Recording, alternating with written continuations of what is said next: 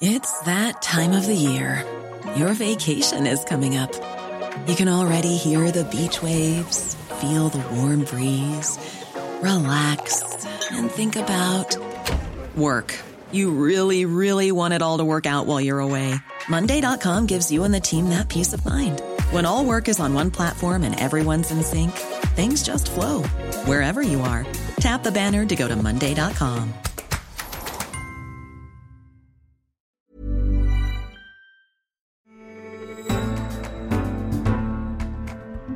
America is in the midst of an extraordinary surge of COVID-19. At the start of June, the US appeared to have managed its epidemic as well as Europe. Both began reopening at roughly the same time. But 6 weeks on, the country is facing more outbreaks, quite unlike any other developed country. Last week, new infections rose by at least 10% in 37 states. 6 states, as well as Washington, D.C., experienced a spike greater than 50% in case numbers. What has gone so wrong? You're listening to The Economist Asks. I'm Anne McElvoy, and this week we're asking, how can America regain control of the coronavirus? My guest is Dr. Robert Redfield, Director of the Centers for Disease Control and Prevention and a key advisor to President Donald Trump. He was appointed a founding member of the White House Coronavirus Task Force back in January. With over 20 years in the US Army Medical Corps behind him, he's a leading researcher in the field of HIV/AIDS, contributing to scientific understanding of the disease and its treatment. Before joining the CDC, he was Chief of Infectious Diseases at the University of Maryland, where he also co-founded the Institute of Human Virology. Dr. Robert Redfield, welcome to The Economist Asks. Thanks, it's great to be here. Thank you very much. And also with me is The Economist's US editor, John Prideaux. Thanks for being with us, John. Dr. Redfield, could you start by telling us, for those listening overseas, or perhaps for American listeners who aren't quite sure, in a nutshell, what does the CDC do? Well, the CDC really is the premier public health institution, I think, in the world. Our job is largely to help use data and science to improve the human condition, focusing on really the whole spectrum of illness, whether it's infectious diseases in response to detection, prevention, and control, such as we're in the midst of now with coronavirus, but also in dealing with a number of chronic diseases, where it's drug use disorder, whether it's diabetes. It really has the task to work to use data driven by science to then convert that into public health policies that improve human health and the human condition. It's obviously a very wide range that you cover, but you and the CDC have been imagining something like this pandemic for years and figuring out what you might do about it. But how much have the past months differed from what you had expected or indeed planned for? This is the most serious public health crisis that we've collectively faced in the world in more than a century. Despite how prepared I think people may have thought we were, I think it is important to be honest that, at least in my country, really for decades, we've underinvested in public health. And as a result, the core capabilities of public health, of data analysis, data modernization, the ability to do predictive data analysis, laboratory resilience in public health to be able to surge to new challenges, a public health workforce that is really equipped to operationalize early diagnosis, contact tracing, isolation, really was underinvested in. And I think I've tried to make the point since I became director in 2018 that one thing that we as a nation, and I would argue as a world, should always look to over-prepare as opposed to under-prepare is obviously our public health response capability. Dr. Redfield, at the start of June, cases in America looked to be declining after reaching that terrible milestone of 100,000 dead in America. And at the time, The Economist wrote that America's epidemic was roughly on the same trajectory as Europe's was. That's no longer the case. We've seen a very fast upswing in cases in America, whilst the numbers in Europe have stayed relatively flat. What's changed there? John, that's a really important question, and I really wish I knew the answer. I think there are some things that we can say. Clearly, this outbreak in the United States has really come under really relatively good control in the Northeast after having, a very significant impact there, whether it's Massachusetts, Connecticut, New Jersey, New York. But in the middle of June, all of a sudden, we saw a marked increase in cases in the Southeast and Southwest in particular. With this new surge, it really shifted in that it's about a decade and a half younger. It's younger individuals. Obviously, its impact in terms of mortality has changed substantially. In March, we actually had, sadly, death tolls on a daily basis that were over 2,500 people. And that's with maybe 15 to 20,000 cases being reported in a day. Now we're having over 60,000 cases reported in a day and somewhere between 250 and at most the high 900 deaths. So it's a different situation. Not exactly sure why.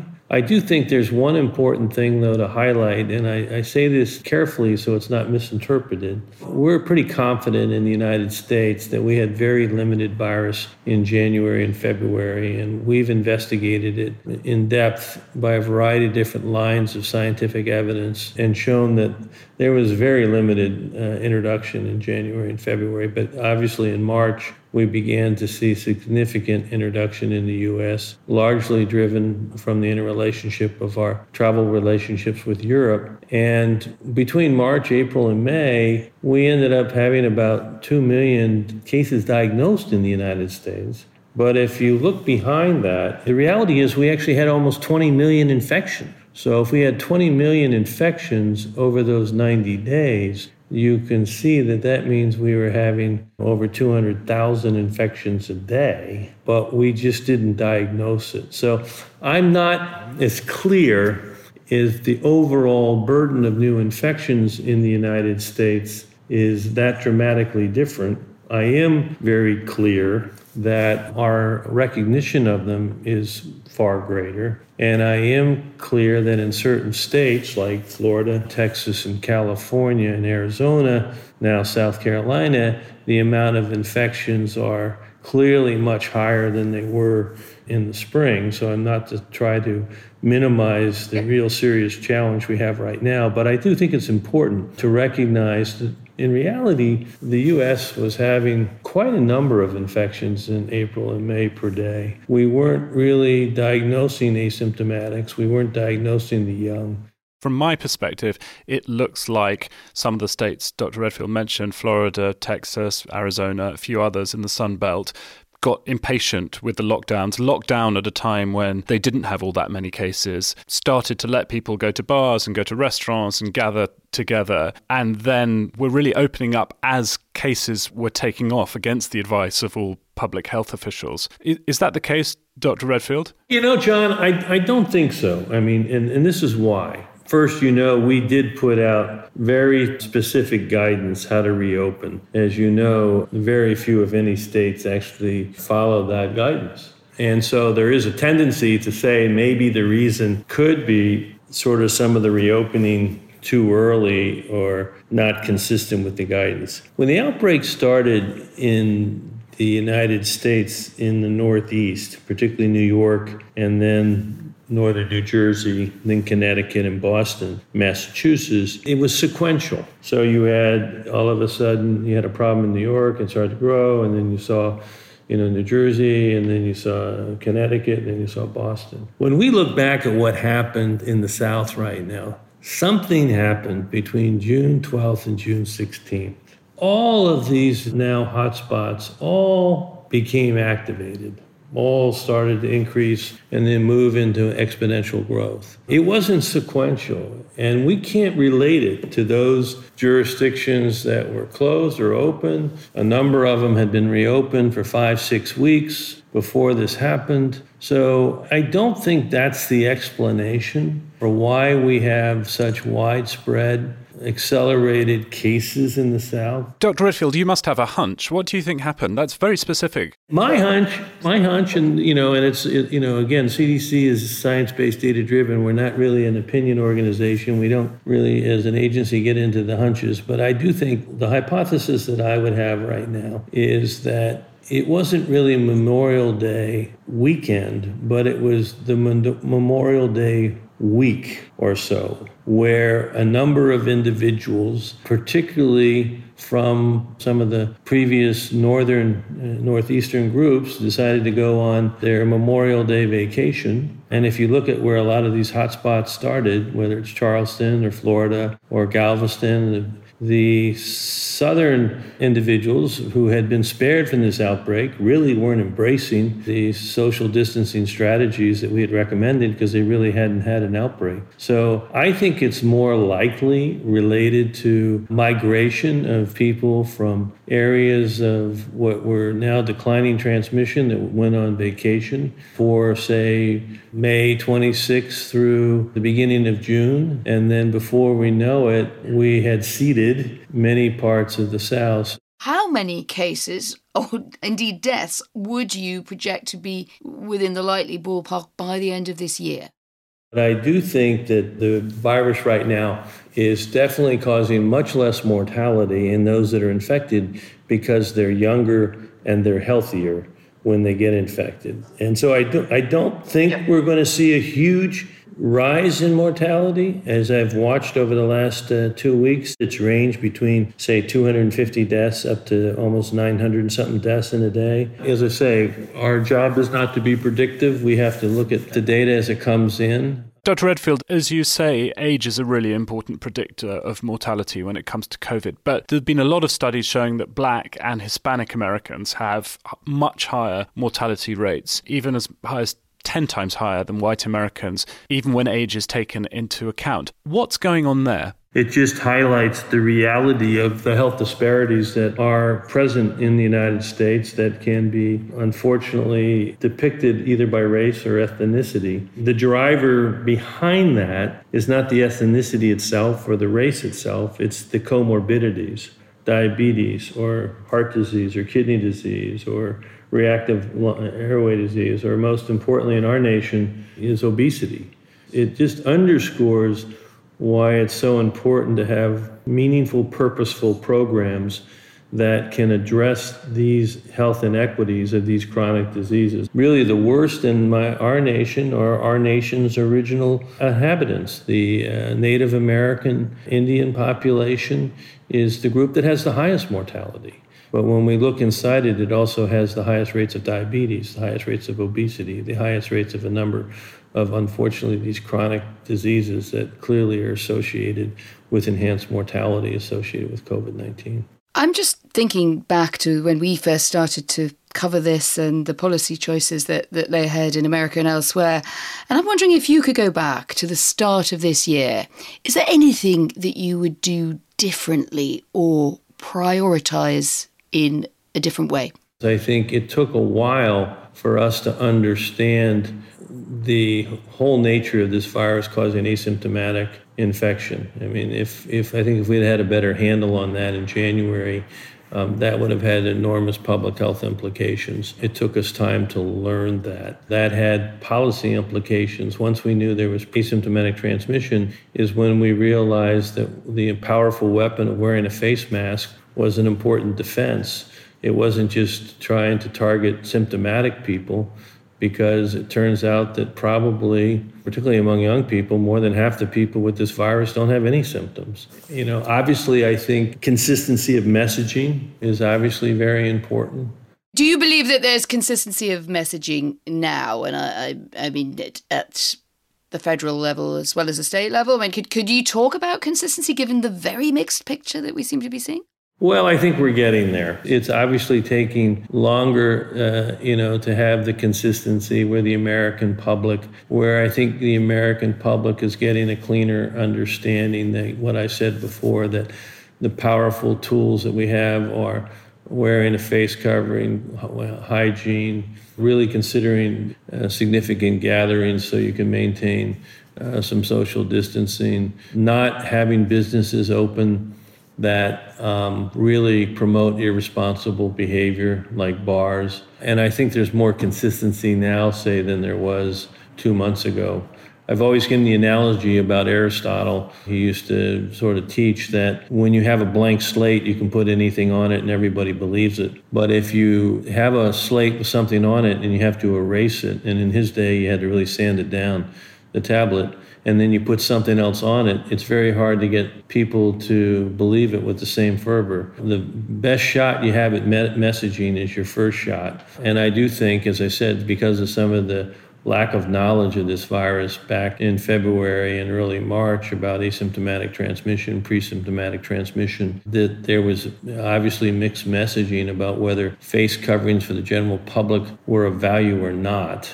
And, once we understood asymptomatic transmission was real, we were pretty aggressive in promoting face coverings for the American public to basically be a major mechanism of source control. And the other thing I would say, and I'd be remiss if I didn't, I wish that we had an overinvested, overprepared public health system in this country that had the full core capabilities of data analytics, multiple laboratory resilience, a huge public health workforce, so that when this came, it actually came into an underinvested data system, an underinvested public health laboratory system, and an underinvested public health workforce in our nation. And I think we paid a price because of it.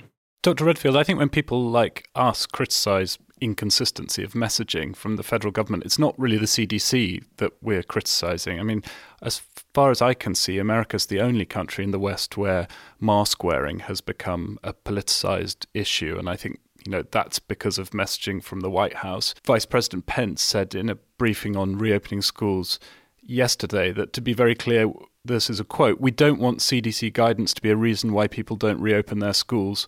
We're going to respect whatever decisions are made on campuses." So you've got the Vice President instructing schools not to listen too much to what the CDC says. You've got the White House putting out talking points, trying to undermine Dr. Fauci, which I imagine must have some impact on the way that public health officials in America are prepared to talk. I mean, that's the stuff that people look at and worry about, not so much that the CDC maybe didn't emphasize the importance of face coverings early enough.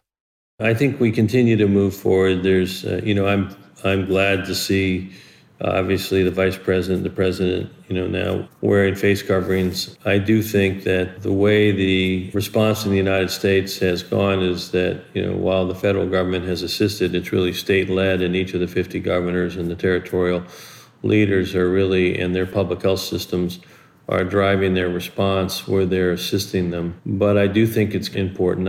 Your point, well taken. We don't need to be politicizing these public health interventions. Face coverings should and isn't a political issue, it's a public health issue. And really there's not value to have these interventions then get politicized.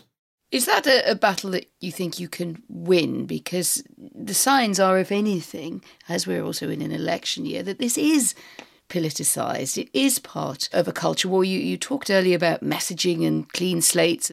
Are you hopeful that you can make that kind of shift when the messaging from the White House is, speaking here as someone who's watching it from a distance, it appears at best random? I do think that it's important, not just for those of us in my country, but those of us around the world, to really understand that we're kind of all in this together.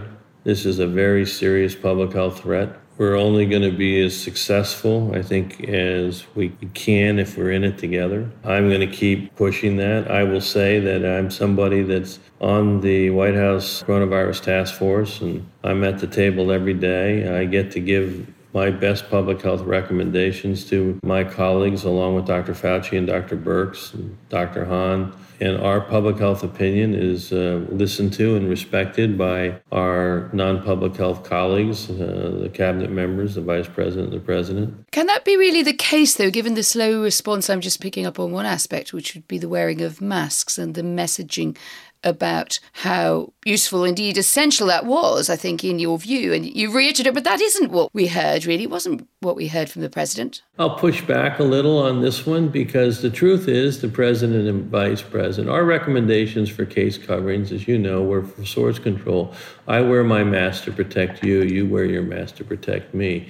And that really was where we had the science data to support face coverings. And the reality is the president and the vice president, are tested every day, and everybody around them are tested. So from a public health point of view, there was science-based data that they wouldn't necessarily benefit from wearing a mask, nor people around them. That said, I think they became aware more and more how important their example was of wearing a face covering, because while they may not need to wear one from public health, they help us get that consistency of messaging out that this is something we want the American public to do. And if everybody in my nation would just put on a face covering, right, whenever they're in public or around other individuals where they can't maintain social distancing, and we did that for 4, 6, 8, 10, 12 weeks, the outbreak in America would be over. We'd get it under control. We'd bring it to its knees. But it does take that degree of commitment of each individual to do their part of this social responsibility.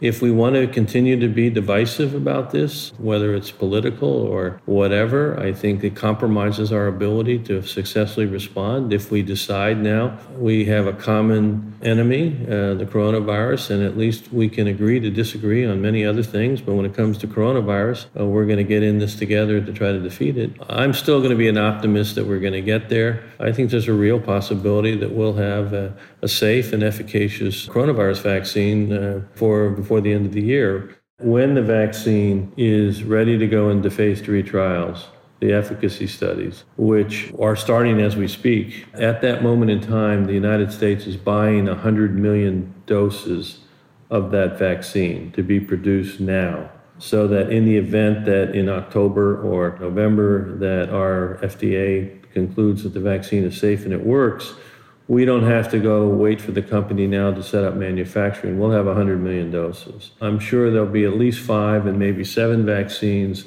where we've decided to basically buy them, whether they work or not, to make sure there's no delay in being able to provide them. I've never seen vaccine development move quicker. There's a highly effective partnership between the private sector and government to make this happen. And I would assume that we're going to have somewhere, hopefully between 1 and 3 vaccines approved for human use prior to January. That said, we can never, science has its own timeline we can't predict, but I'm much more optimistic than I was 12 weeks ago. And how worried are you about the impact of the anti-vax movement in America on that rollout? There was a poll, I think, from the AP and University of Chicago in May saying 1 in 5 Americans said they would refuse to get vaccinated. Nearly a third said they weren't sure. So if that proportion holds, and it might have come down a bit as people have got more scared of coronavirus, but nonetheless, it's a sizable number of people who sound like they wouldn't welcome the vaccine, and therefore you wouldn't get the herd immunity that you were hoping for.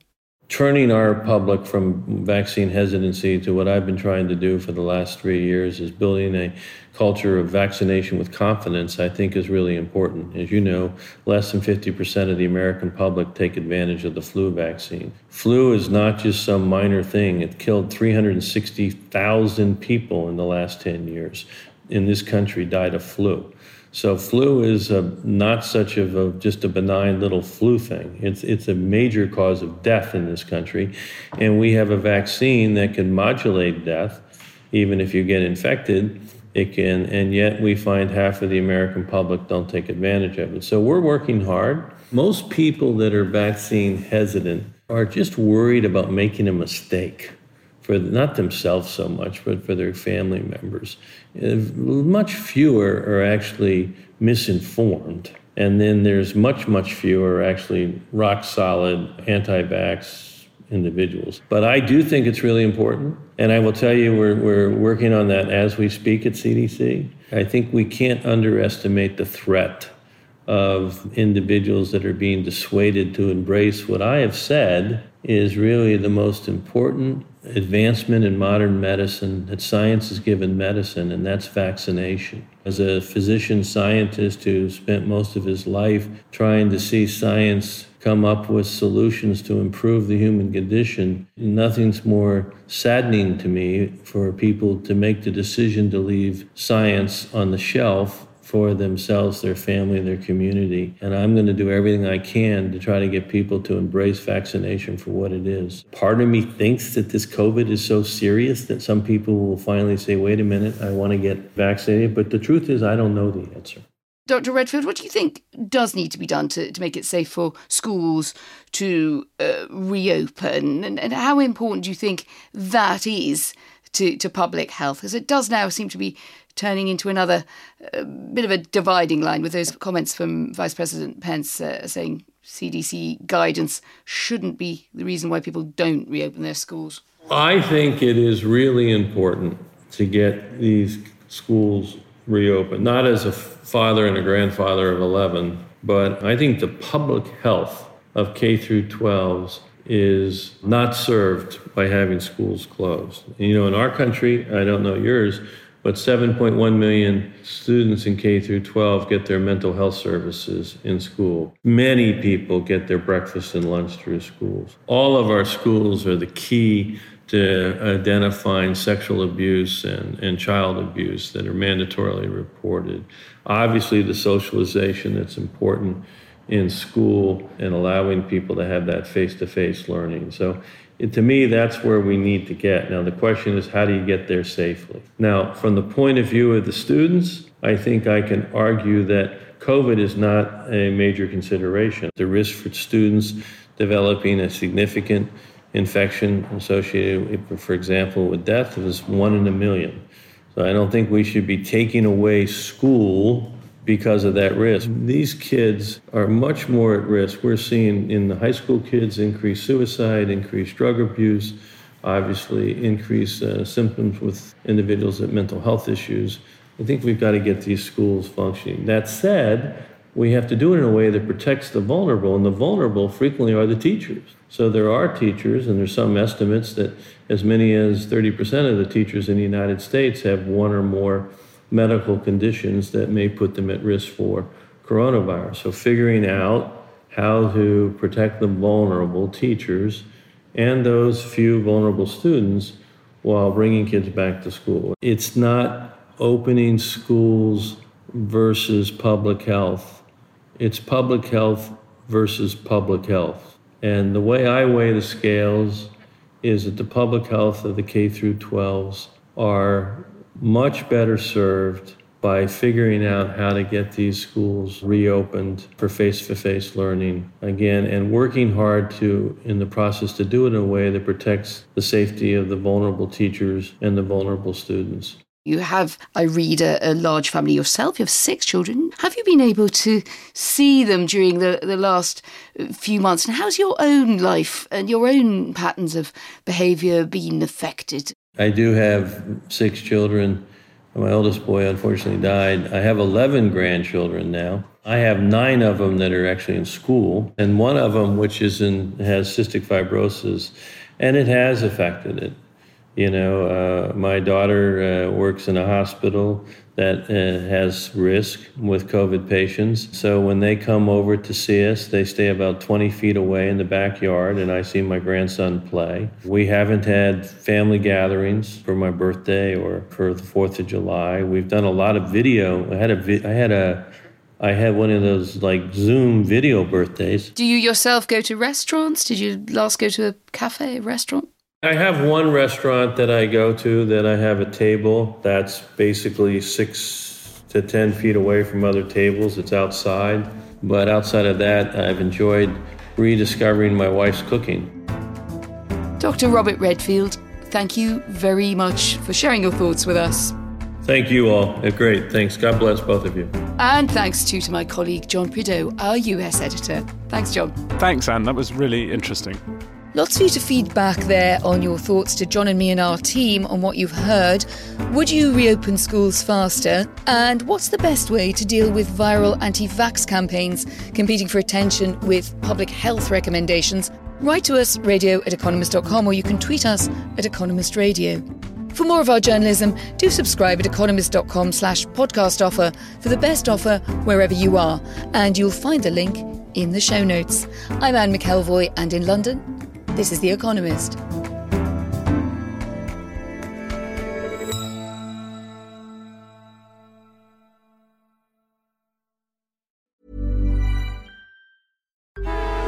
Traffic jams, tailgating, pile-ups. Ugh, the joys of driving. How could it get worse? The federal government wants to have a say in what you drive. That's right. The Biden administration's EPA is pushing mandates that would ban 2 out of every 3 vehicles on the road today. Don't let Washington become your backseat driver. Protect the freedom of driving your way. Visit EnergyCitizens.org. Paid for by the American Petroleum Institute.